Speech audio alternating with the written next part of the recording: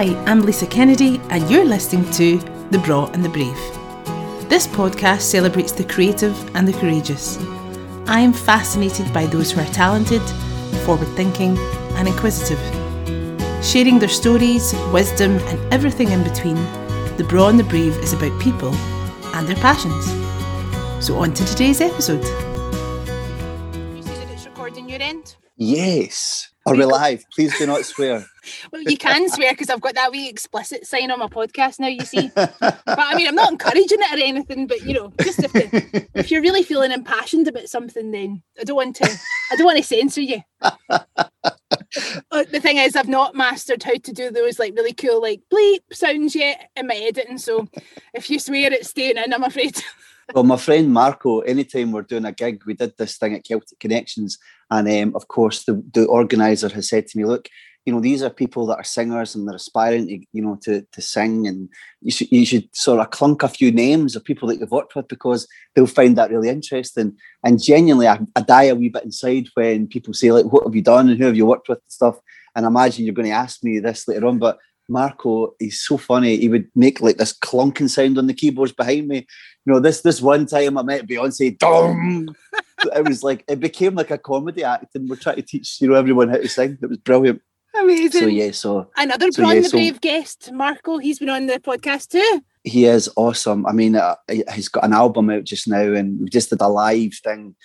Just incredible. The most amazing musicians, and his album has never been more relevant than what's going on in the world just now. You know, I was just so proud to be part of that whole body of work. That inspired us doing this today. I guess I better introduce you. Okay.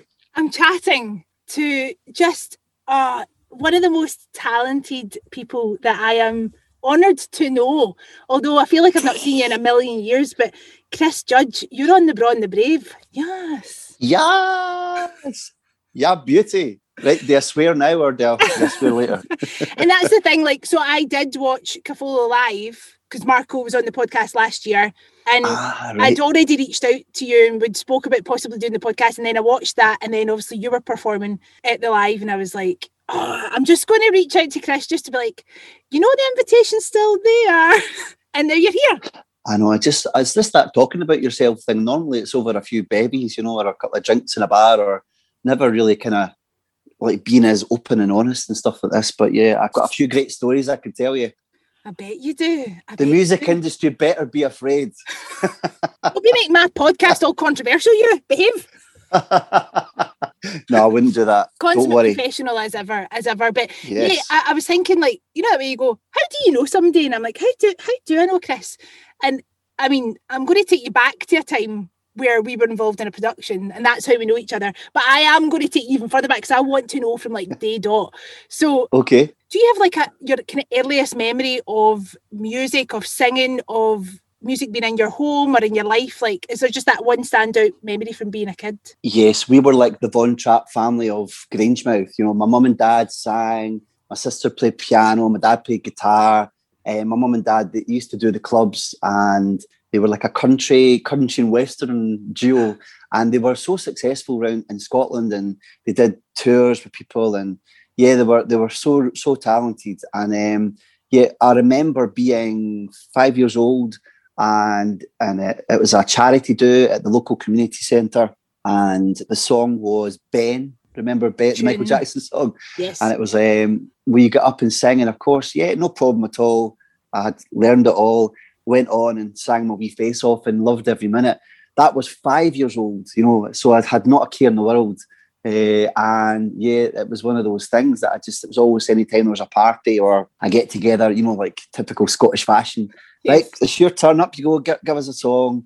And yeah, that was pretty much what our family was like at Christmas and New Year, around the piano, everybody just having a rare time, you know, singing and stuff like that. So I reckon if it went for my mum and dad being musical, I imagine, you know, I don't know what would have happened, but that's how it all started, really. I think, you know, that at that age. That is so lovely that you have those memories of your parents like performing and just music in your life, like, and that's just such a time that to some extent is lost, like those clubs and people go out on a Friday and Saturday night to see live entertainment. Like there's something about that that's just total magical, and to an extent it's lost. I learned so much from doing like clubs. I mean, that was my first time, 5-year-old at the first time I sang. But then, I actually went on to perform in clubs with mum and dad at the age of 12. And it's so strange because I really used to battle with my nerves and confidence. I was fine in the house, but the minute I got in front of an audience, something changed, and I wanted to do it. I was never pressured to sing, but something, I don't know what it was, something in my wiring just kind of, made me clamp up, and I would get so nervous, so worked up. And I remember, leaving the stage and feeling so disappointed in myself because I knew, not trying to sound cocky, but I knew that I could sing. Of course. But I just used to always be frustrated that I'd let myself down. And I don't know if that's just an age thing, but I used to put a lot of pressure on myself because I wanted to do it. But I think, the experience I got working with my parents, doing the clubs, because if you're not any good, they tell you, Yeah. You get thrown right in at the deep end. And incidentally, the bingo sometimes is more important than the entertainment. It's like that's so true. The cabaret or the guest artist, as they would say, or the guest artists, they sometimes are like the warm-up act for the bingo or the prize, whatever. And if you're not good, they tell you. But I have to say, I think doing it more and more as a kid really brought my confidence up. And I think, that's why I'm quite good at building people's confidence as a singing coach, working with people. I can identify, what's wrong with people and how they're anxious, and that's where I can identify what's going on with them and help them. But yeah, that was the best times doing gigs with my mum and dad. I look back on that with really fond memories. I could write a book actually about the stories and the things that happened in the clubs, Yeah, I mean, my sister and I did it as well. We used to do the singing competitions. In fact, I'm still to this day pretty sure that I sang in a comp at Tannockside Minors with Michelle McManus. But obviously before she was and all that. And but like the things you saw, and we were young as well. Like we were only kids, we were like teenagers or whatever doing them, and just like, it's character building stuff. But like you say, it's like somebody grabs a mic to say so and so's car's blocking the entrance, or like could somebody move, or there's a taxi outside for you. Just like you're belting it. You're trying to create a wee bit of Broadway. That singing a song from Miss Saigon. Yeah, I'm Chris, the American GI, fully costumed, singing The Last Night of the World, and someone saying, hey, can you announce that pie and peas are now on sale in the foyer? And you're like, I'm doing my big number here. Well, if you don't do it now, the queue will be right round there. Or announce that's last orders at the bar. You think, okay. I've made it.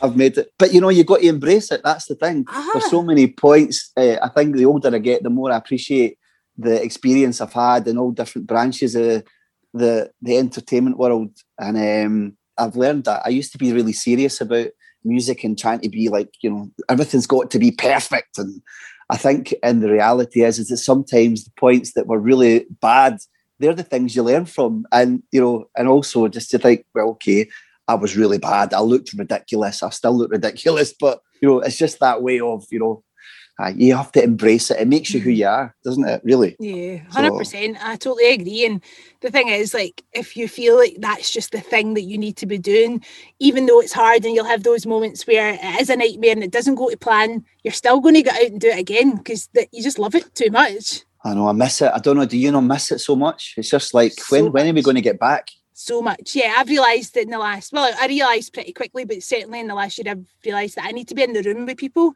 I've not been compelled to dance or choreograph. And I was like, oh no, like what, why? And it's like, well, it's because you normally are in a room with other humans that will inspire you to be creative and you'll bounce off each other. It's really difficult to keep that motivation for me personally when I'm in the house just waiting for the world to open up. But this is why I love doing the podcast, because it's just lovely to sit down with somebody and almost like reminisce while we're waiting for the world to start turning again. I mean, what you do with those girls is just absolutely brilliant. Like you say, this gets used a lot about being part of a family. We're like a family, but we really do create like a family around about us, because if we are taking time away from our family to tour or to do shows, you want to be surrounded by nice people. And so, you pick wisely. And it is like an extended family. We go through these moments. We share the stage. We have like that whole, the good hormones, Yeah. We're loving it. We're getting the good feedback from an audience. And sometimes people say, yeah, and you get paid for that. And I think that's true. So I almost feel guilty now about complaining, when I was ever on tour in another country, thinking about, I just want to get home, or I just want to do this. And then, you know, my friend said to me, "What, do you know what? Stop feeling sorry for yourself. You're somebody's night out. Go and just have a word and just get on and do your thing, you know." And I thought, well, right enough. I am somebody's night out. I better sort myself out and just go in and give myself a shake. Give it loudly. Exactly. I know. But what I would give just to get back out there and do a gig in front of an audience, speak to people, you know, sing. I miss it so much. But I think we're there. I think we're almost there. We're almost there. The light is, we can see the light at the end of the tunnel, which is just lovely. Yeah. That sounds like a pure gospel song. Yeah, I see the light. We do. I'm watching it with bated breath. So, like, obviously coming from a musical family, you were already performing, you know, at a young age. Was that the goal then? I'm just going to stay on this train and that's what I'm going to do as a living? I didn't know. No, I enjoyed it, you know, and of course at that age, you know, you're meeting your pals, becoming a teenager. You know, I was involved in sort of amateur, the Amdram theatres, doing all the plays and pantos and stuff. And I just enjoyed the whole meeting new people, you know, new places. I visited probably every town in Scotland, and just by doing the gigs. So I had this brilliant sort of time spending it with my parents. And of course, people would come and see us and we'd see family and friends. And it was such a really happy time. And I think my mum used to feel guilty by saying, "Oh, you maybe want to go out with your pals." And I'm like, "Well, no, my pals can come to the gigs, you know. I'm not missing out." It was like that jag, you know, like I really enjoyed it. And of course, you know, it meant that I didn't have to pay as much dig money, you know. There's a wee, you know, 20 quid, you know, for your hip. I was like, yes, I'm getting paid as well. But yeah, I think I was always that you need to get a proper job. It was always that, what's going to be plan B? What you're going to do? And of course, at school, I wasn't bad at school, but I was like I like to laugh, you know. I was a bit of a dreamer. I did dream of, you know, being in shows and doing stuff. So I was quite distracted by the academic side of school.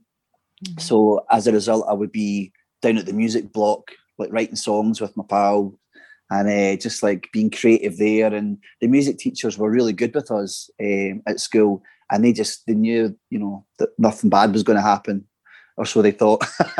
There was a few dramas with pianos flying down corridors and all that kind of thing. But for the most part, it was great experience, and I think that's how I learned. I taught myself piano, learned songwriting, you know, at secondary school. So it wasn't a complete waste of time. I obviously music. I developed my music skills there and did really well with that. But as far as mathematics and science and all these things, I wasn't any good at that. I used to write songs about the teachers, you know, like parodies and jokes and things. I always get into trouble, you know, you know, making a fool of things. But yeah, you live and learn, don't you? I wish I could go back and learn. And the thing is, my kids are so clever.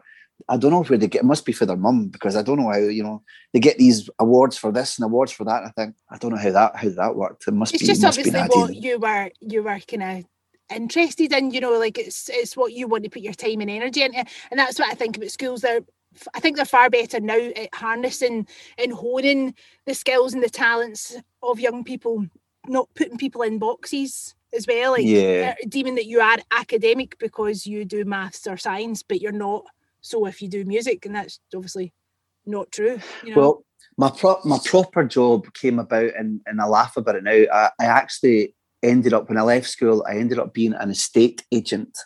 Did you? I know that sounds quite, you know, it's like, wow. But I was terrible, you know. I think I was good in that I could sell things and, you know, hit my targets, you know. We need to sell advertising to these people. And of course I was good with I had like a little bunch of people that I was selling their house, and I had a good bit of banter with them. And I think I was good at getting people into the houses, and it was obviously different back then before computers, and they had like a callback thing where you used to have a wee bit of banter with the people you were selling for.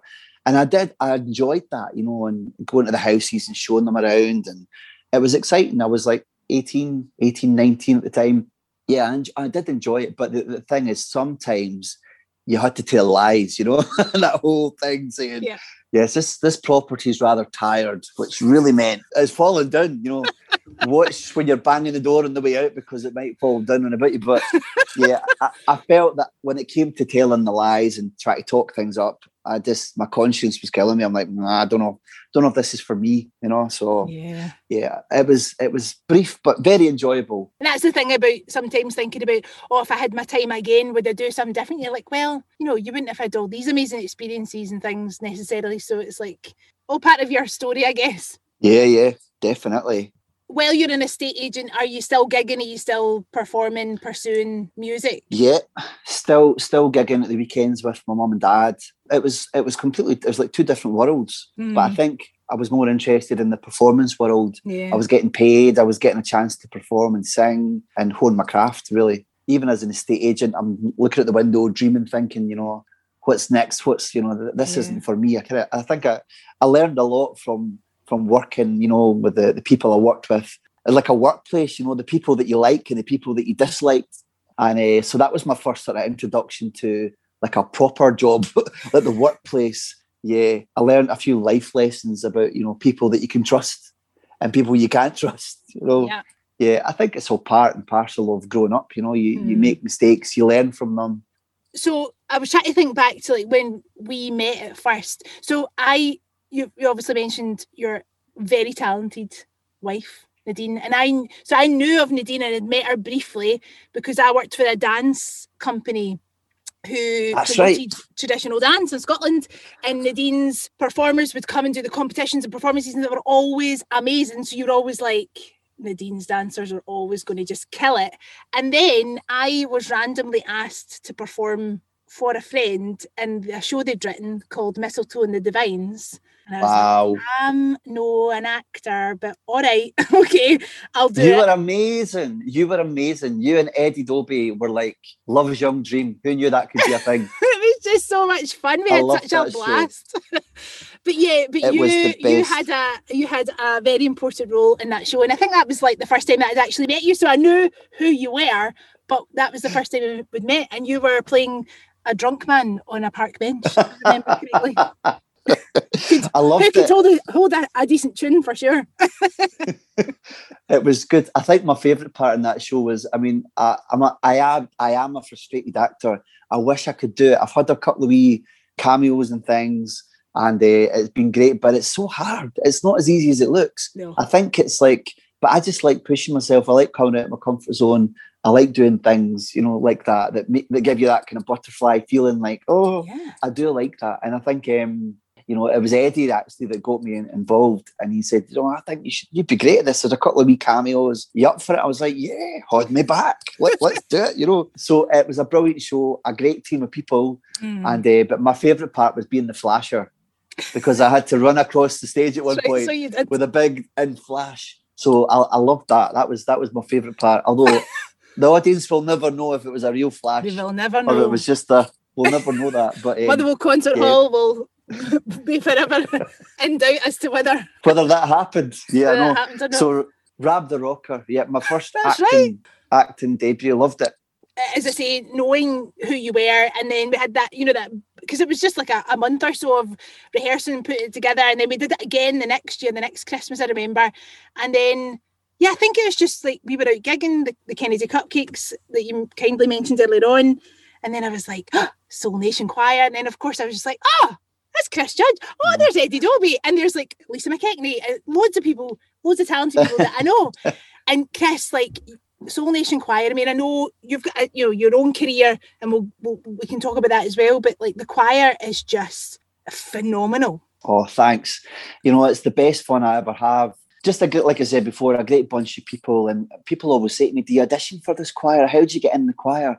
And the truth is that we just find each other. It sounds quite, but it's true. We just, somebody knows somebody, they just come along, it just works. And they're all nice people, and we are like a family, just like you are with the Cupcakes. It's that kind of coming together, creating little moments. And the thing is, it was the way it started was a friend of mine's, Fiona, had got in touch and said, look, there's loads of singers, being the singing coach guy, the singers, I've been asked to put something together for an event, and it was quite crazy. we basically had to dress as monks and enter this room with this Gregorian chant music, and we were to walk through the crowd, appear on the stage, whip the robes off and burst into Madonna's Like a Prayer. I thought, well, I can sort that. So the first gig was hilarious and it was fun. And I thought, right, well, I need to pick wisely. I need to get a decent team of people that can actually not just sing, but be able to perform. And I landed so lucky. I mean, we've got this core group in the choir. You know, we've got people that have won Olivia Awards, people that are actresses, they've done musical theatre, people that have had record deals. They're just the most amazingly fabulous, talented people. And I do love them. They're great people. And like I say, it's a pleasure, never a chore getting together. I am the serious person in the group. And by nature, I'm not. I like to have a joke and have a guys.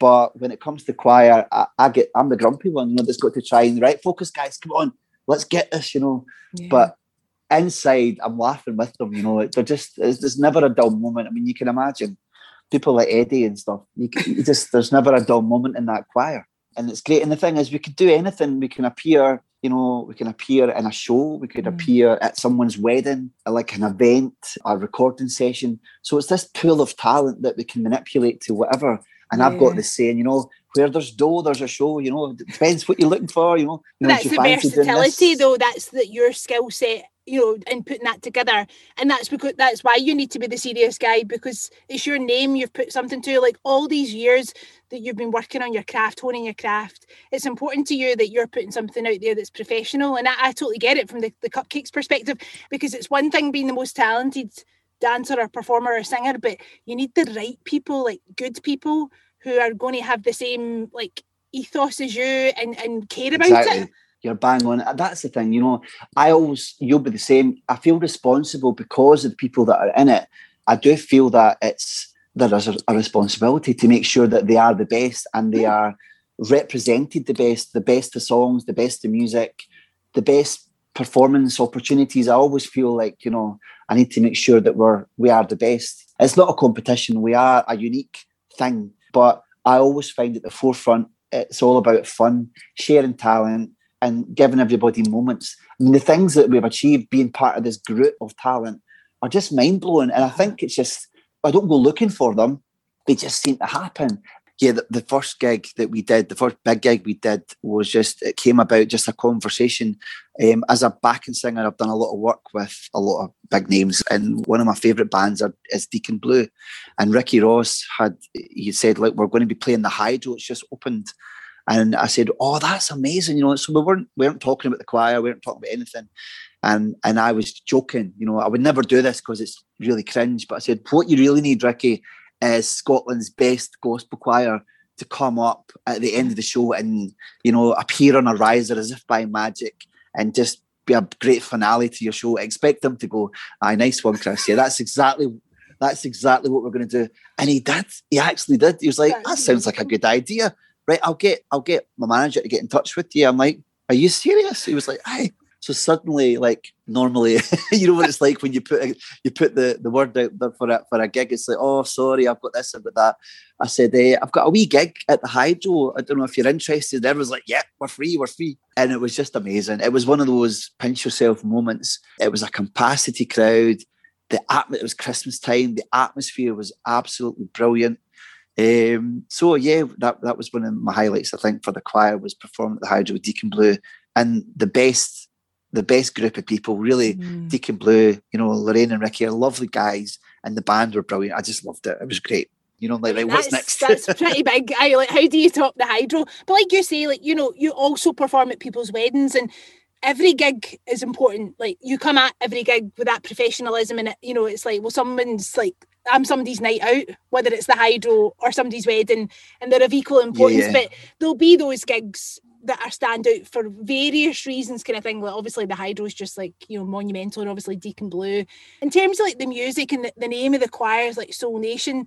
Did you start the choir because you wanted to be able to sing certain types of music? Yeah, I mean, my heart is in gospel and soul music. I grew up listening to like Otis Redding, Sam Cooke, Luther Vandross, Stevie Wonder, you know, all the greats. That's totally my jam, and I love all of that. And of course, it's always been said that, you know, listening to me speaking and listening to me singing are two different things completely, you know. It's just because I just love that feel, you know. It's more like it's not just singing. I always say to people, bring it when you sing it, make it count, you know. Don't be scared to let your voice crack or break. Just feel, you know, put it all out there, bring that energy. And like I say, so everybody, you know, they don't all have gospel soul voices, but when they perform, I always say we perform with the energy of an uplifting gospel choir. Because in the choir, you know, we tick a lot of boxes. You know, we've got, you know, all different styles of singers, a full mixed bag of love and positivity and energy. And when we come together, yeah, we're creating, we're giving somebody a moment, but we're having the same moment ourselves. Yeah. And it's just great. It's just, we get to share music together, and it's just, there's nothing comes close to that feeling, you know. Absolutely, because I've saw like you've done your like fringe shows and stuff as well, and you just see like I've saw footage of like your crowds and just people just absolutely loving it. And like when you did like a kind of residency at Wild Cabaret when that had started, and because like just every bit of footage that I've seen of the choir, or you know, if I've had the privilege of seeing you live, like everybody just loves you, and it's, you know, it's evident why. Like the sound that you create together, like every individual person that choir is just uber talented, like you're saying, but you as a choir master have obviously brought that together. It's not just like, right, everybody sing a song. Like there's a lot of work that goes behind the scenes, I would imagine. Well, you have no idea what it's like behind the scenes. What I would say is that they've all served their apprenticeship. They're all great in their own branches and their own careers. So when we do come together, I'm quite relaxed in the sense that I know that they'll deliver. I know they'll perform. I don't have to psych them up. I think what I like about the choir and what's important to me is that normally when you go to see a show or see a singer, well, not normally, but sometimes you go to see a show or a singer, there seems to be that wall between the stage and the audience. I like to break through the wall, and I'm not scared to show our vulnerable side and show that we're just normal people doing it. I like the audience to feel that they're part of our show. So it's more like an experience rather than, we went to see a choir and they were really good, but they were just there and we were there and it was nice. You know, for instance, if somebody was wanting to get involved in a song, I would get them up there, you know, there's the mic, let's get involved, join us, you know, get involved in it to make it more of an experience. And the Wild Cabaret was just a great vehicle for us to do that. It was a brilliant size venue. The people that ran the Wild Cabaret were great people. They took care of us. And some people that worked in the Wild Cabaret actually became part of the choir because it was that vibe, you know. Chelsea Larkins, one of our singers. Her voice, she's amazing. Yeah. Well, who knew? I had no idea that she could sing like that. And she said to me, you know, I love you guys. I love when you come into the Wild Cabaret, it just lifts. And she said, I need to get up there and sing with you. I went, well, come on then, let's do it. And then she opened her mouth and everybody just went, okay, all right, okay, that's fine. So she said, can I join? I went, aye, you're in. You know, come on, let's do this. Done.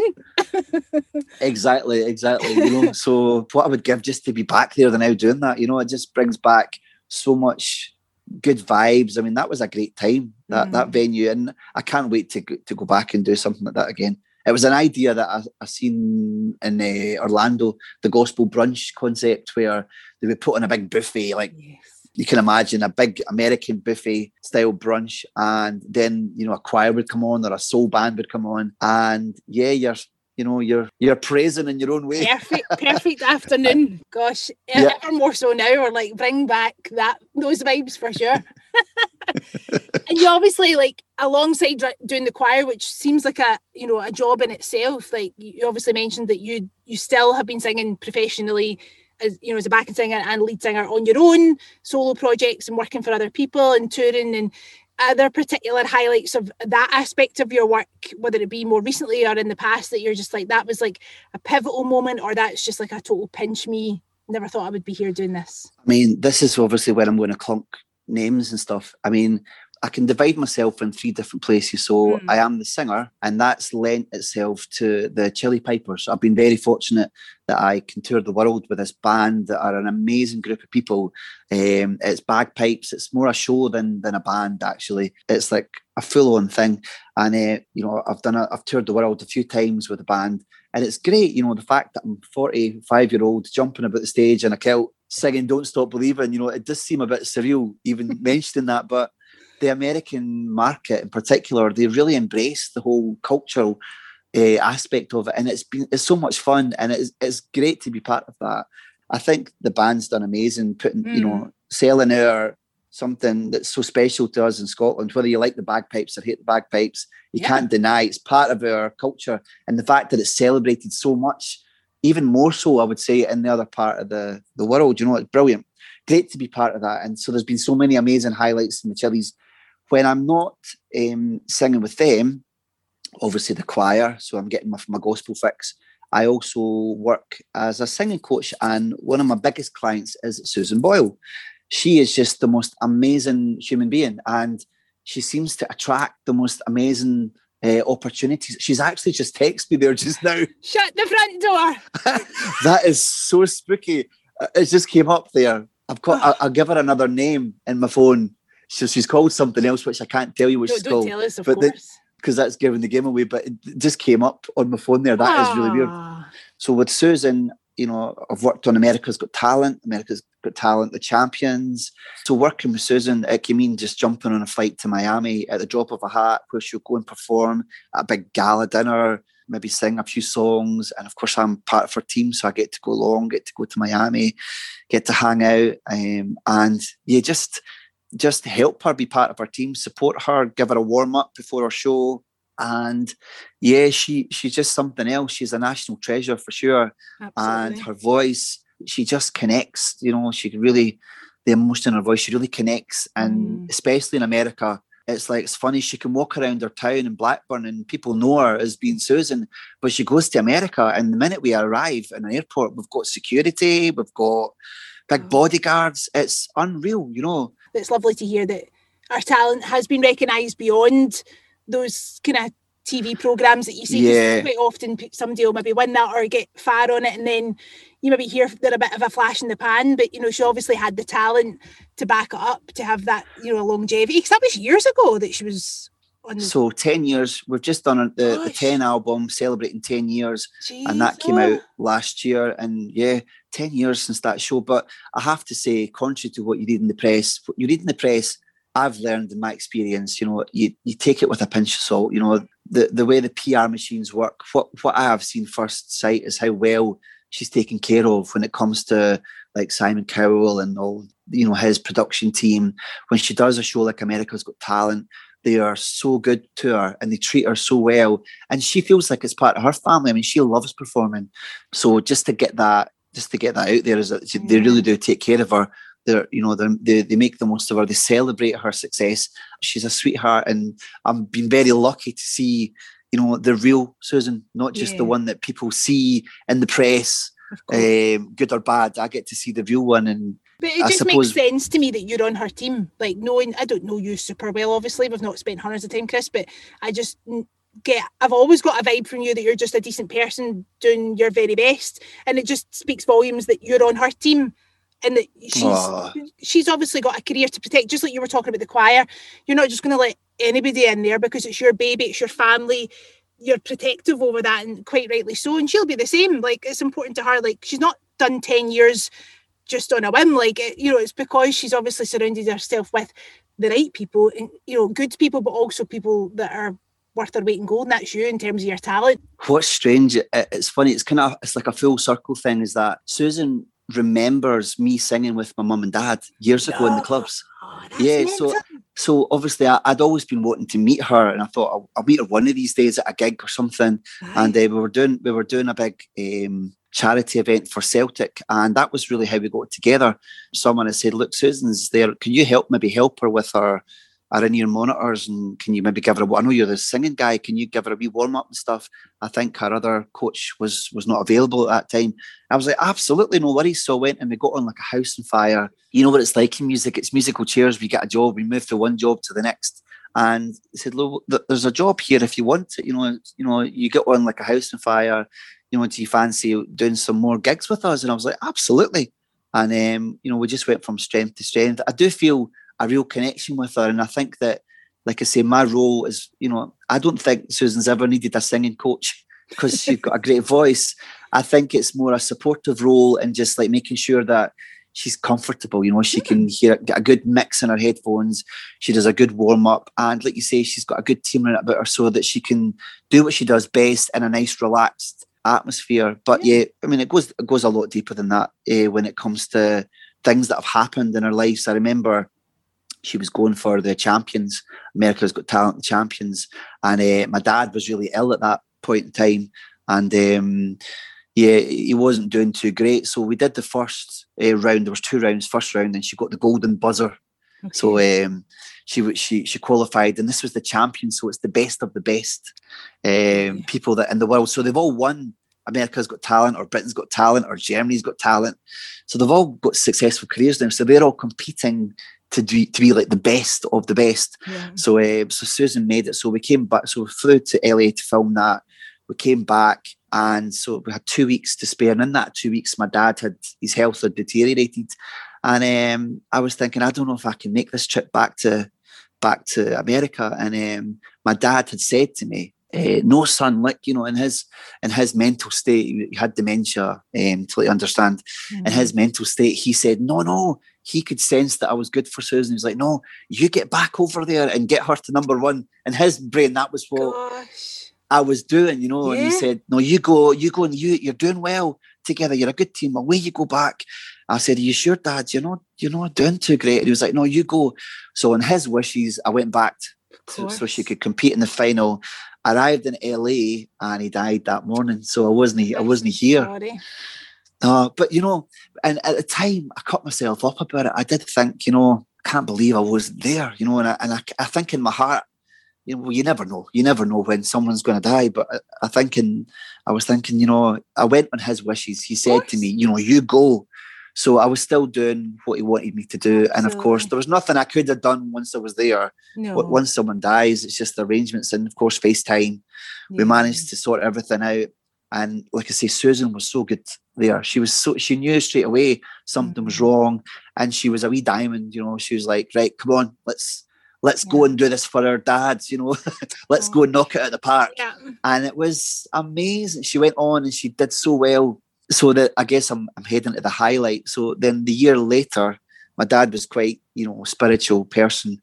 The year later, Susan got invited to the Vatican to perform for His Holiness the Pope.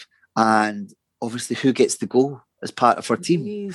But me. And I'm like, oh my goodness, And I don't know, in my own way, I think that's my dad working his magic up the stairs. He's like, okay. And so the connection with Susan gets even stronger there. It's like, I can't believe that a wee scrubber for Grangemouth is getting to actually meet the Pope and shake his hand. Back in the day, I mean, I don't know if you'll even be able to do that these days, but this was like before COVID all kicked off, and I was like, yeah, so I got to meet the Pope. Also got to hang out with Lionel Richie and Bonnie Tyler, and I know it was like, I'm just like, could not believe this actually happened. And of course, my friend Brian's the biggest Lionel Richie fan, so we're doing a sound check, and I'm FaceTime, and I'm going, look who that is, and it's like, can't believe that. So yeah, of course, I could clunk so many names, but that was like a day I'll never forget. Meeting the Pope, hanging out with Lionel Richie, and on that night, on the night of the performance, there was this amazing gospel choir that sang at the very end of the show. I was in heaven, honestly. Meeting the Pope, gospel choir. Susan went on and she had a great night. She sang I Dreamed a Dream, and they loved it. The atmosphere at the Vatican was just unbelievable. Oh, yeah. So at that moment, I thought, right, well, it can only be downhill for now. I was going to say, you must have been like, right, well, how am I going to top this? I don't think so. I mean, it was just the most amazing experience ever. Obviously, you do appreciate all the opportunities, but you've made them happen. Like, I know you were saying, like, you obviously can't plan all these things, but, you put good things out in the world, you put good energy, you work hard, and the benefits will come to you. Do you know what I mean? Like, the things that you deserve have came your way. Like, you were meant to be there doing that. Yeah, sometimes it's not until retrospect, you think back, you think, wow, I can't believe that actually happened. Yeah. It's bizarre. And I do feel really grateful that I've had these amazing opportunities where I've not necessarily been, the focal point of being like the star or being the main performer. I do enjoy being part of a team. I do enjoy sharing the experience. So yeah, having that experience with Susan, it definitely is mind-blowing stuff. It is the stuff of dreams. And, yeah, just the fact that the world is really small when you think about it, the fact that she'll say, I remember you in the bowling club. And I think, and here we are, in America filming a big show, or, meeting the Pope. It's just amazing. And at the same time, after that's done, it's right, okay, right, what's next, But life is too short. I think if I've learned anything over the lockdown thing is to appreciate the important things, and the fact that, it's not a dress rehearsal. This is life. Make the most of it. We always complain about things. And I think a lot of the time we really shouldn't. We should just kind of suck it up and just deal with what we're given and make the most, because like I say, some people with the most humble beginnings, the poorest people can be the happiest people. And, no matter how much money you've got in the bank, it really doesn't bring you happiness at the end of the day. So, I'm very, very happy. I've got a great family, great pals, and they've helped me adjust to the lockdown, because it's been a big adjustment coming from that busy, fast, go. Bang, bang, bang lifestyle to actually locking yourself away. Like back in May, I was actually going off my head. I was not adjusting properly, and I've got a greater understanding on mental health. Everyone's very spreading awareness on mental health. Obviously, working with people that I work with, I work with a few people who have mental health issues, and with singing and coaching and stuff. So I do have a greater understanding of how that can affect you. So something as simple as locking yourself away when you're a social being can completely transform your thoughts. When you're doing what you think you're doing right. So I think a positive of the lockdown is I've tried to get fit, going on my walks and listening to podcasts like this, and getting out and about. It's been really good. I've appreciated my hometown. Getting out and about has been great, just to kind of get back to some kind of normality, as opposed to going on a night out. You're meeting up for a coffee in a park. You're right. Like, this has been time to take stock of what has been so far and what is important. And it is all those connections with all those people. Like, it's the stories that you've accumulated over the years, but it's all the people you've worked with and all the opportunities that you've had. Like, it's taking that forward and with gratitude in it, just to be like, this is amazing that we get to do this as a job. I know. I mean, this is like therapy. I just like reliving these moments, like saying, I'm actually thinking, wow, that is amazing, Over this time, obviously we were speaking before we started recording, you'd said you've been doing some online coaching and stuff. Is that just something that you've always done as well, teach and do the vocal coaching? I started coaching when Nadine was going to get someone into the dance school. She went, I need to get, the kids want to do more musical theatre. There's only one of me. I'm teaching ballet, tap, jazz, modern, every kind of dance you can ever imagine. Yep. I'm doing the competitions with the kids. I need a bit of help with the singing. The school's been established for like over 50 years. Her mum started the school doing Highland dancing and was a massive success, won the world titles multiple times. Nadine won the world Highland championship when she was 16. So the two of them, had this great recipe for success, producing champions. And Nadine brought the stage element to the school. So then I brought the music element. She was like, I need a vocal coach. I'm like, what, teaching kids? You're having a laugh.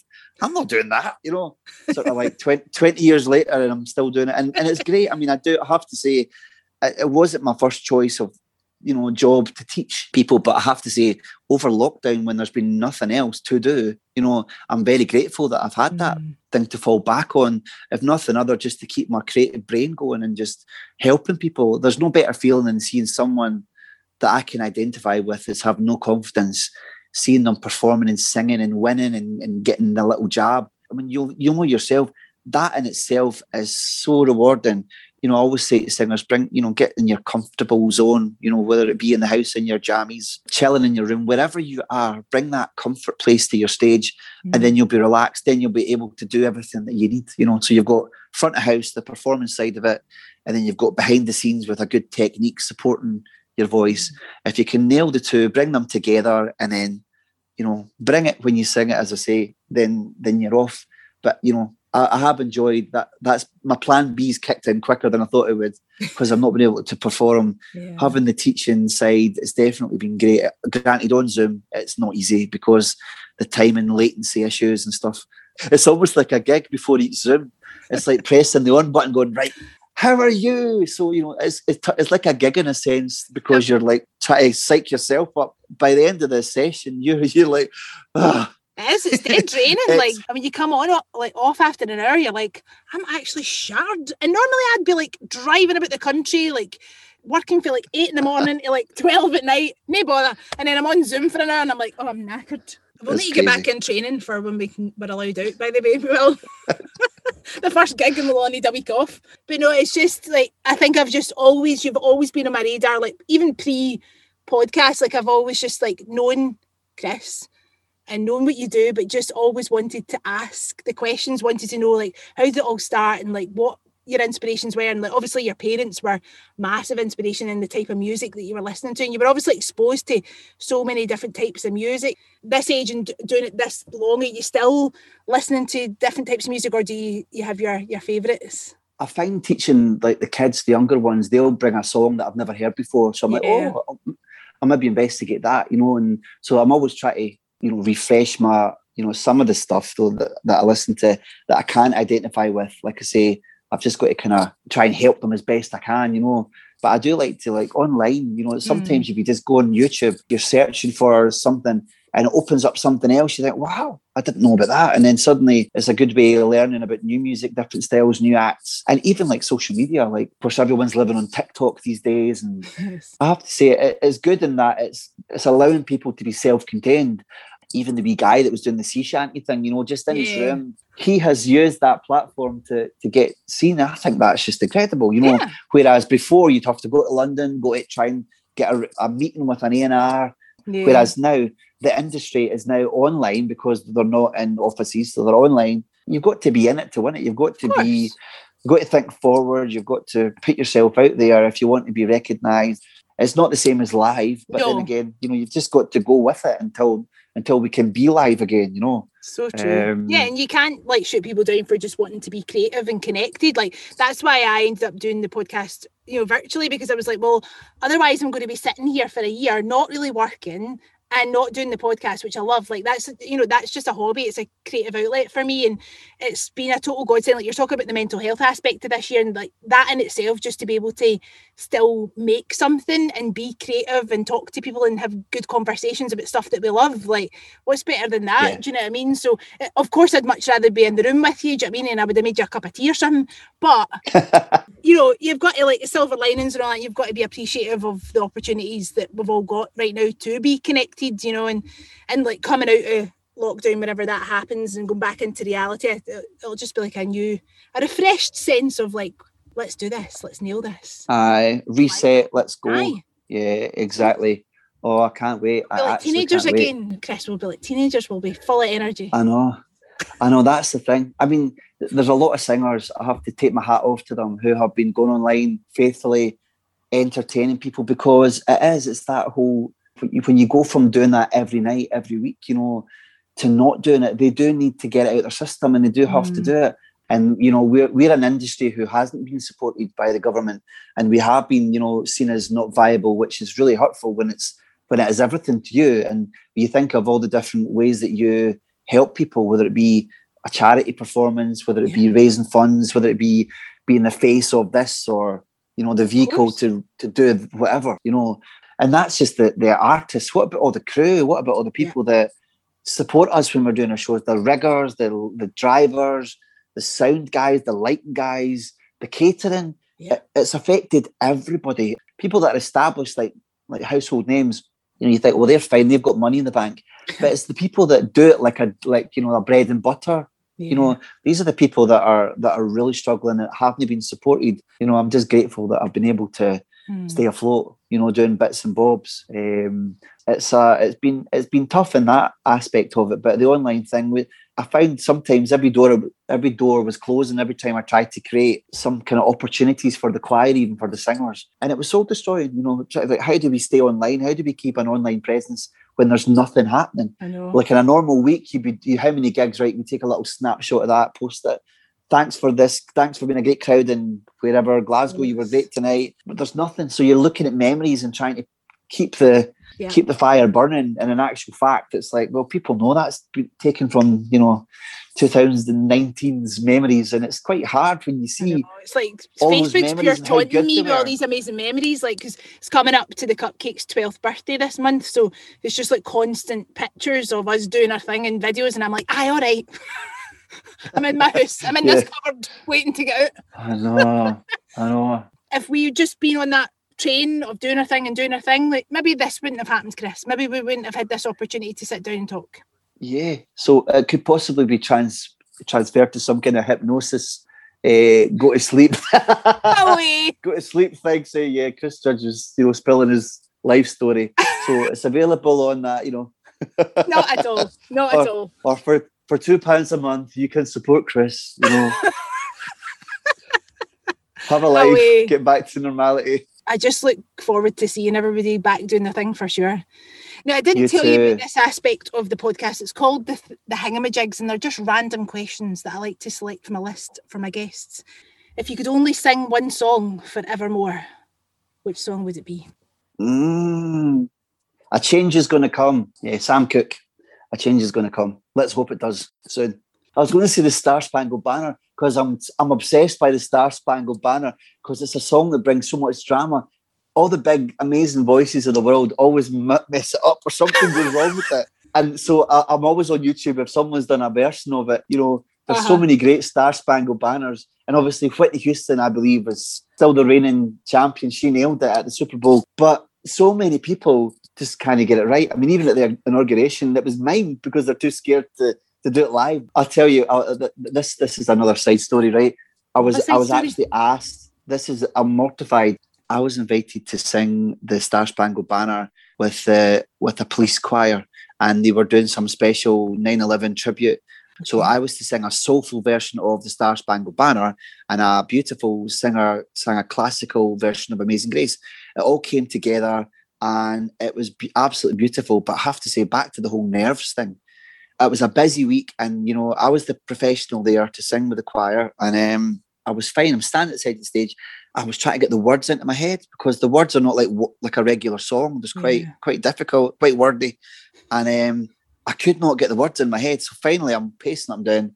Thought, right, I'm fine. I'm good to go. I'm standing at the side of the stage, and one of the choir members goes, "Well, are you nervous?" I was like, "No, not at all." Thinking I'm fine.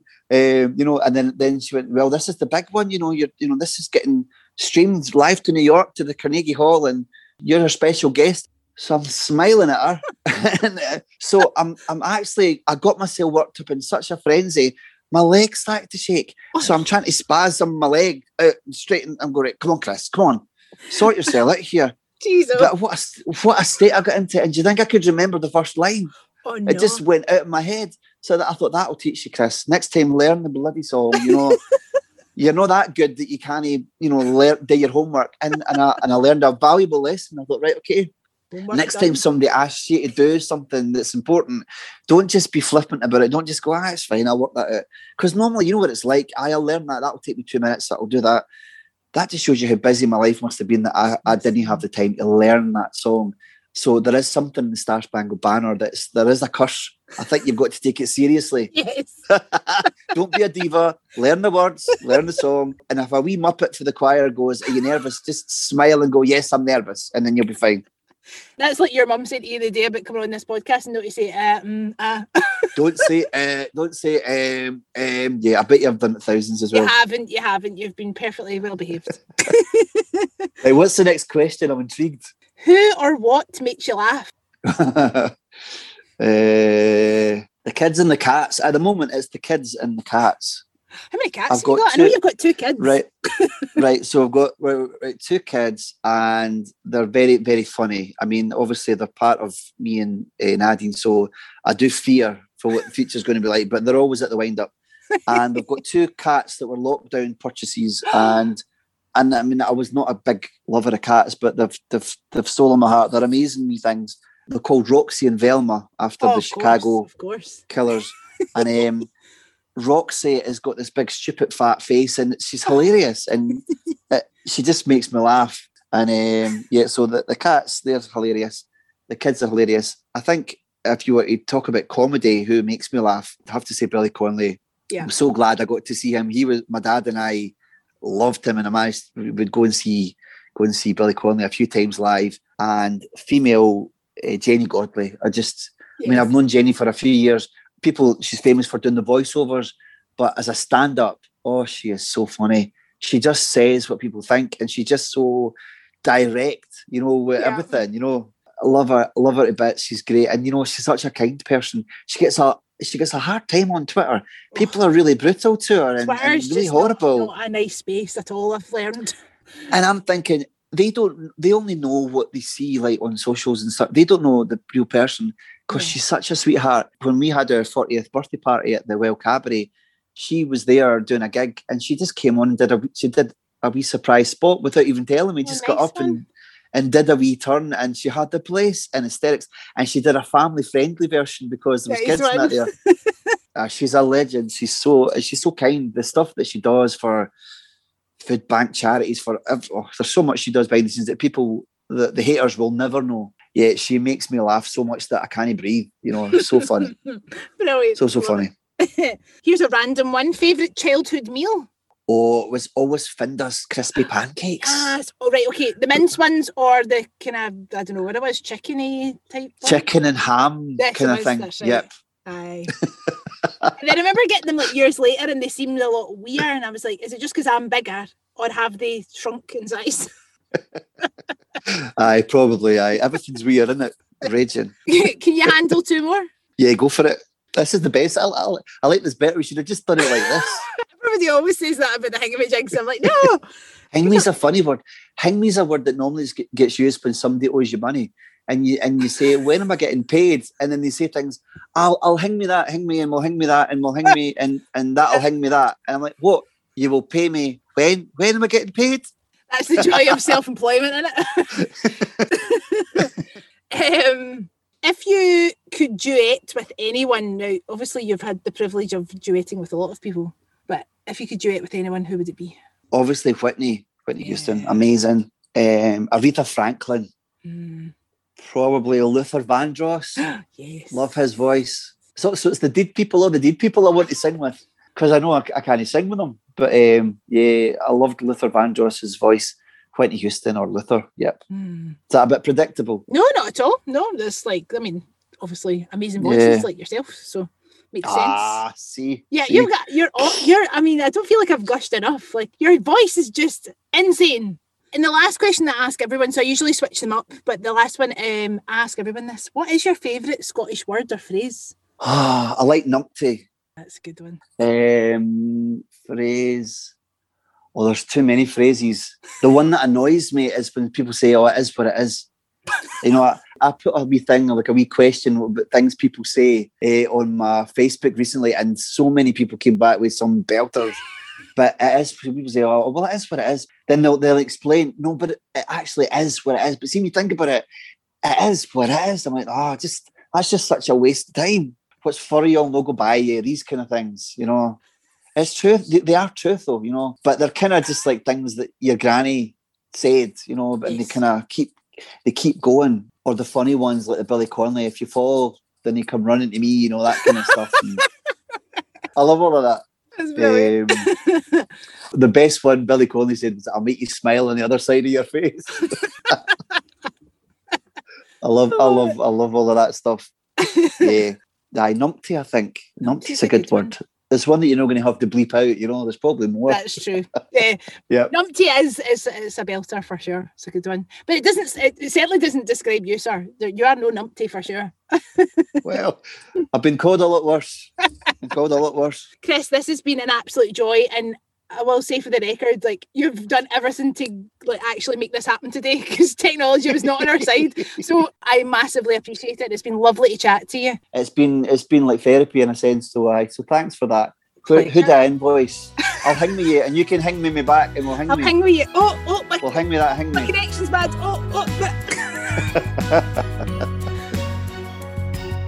I hope you enjoyed today's episode of The Braw and the Brave, a podcast about people and their passions.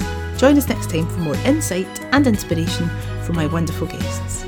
Bye for now.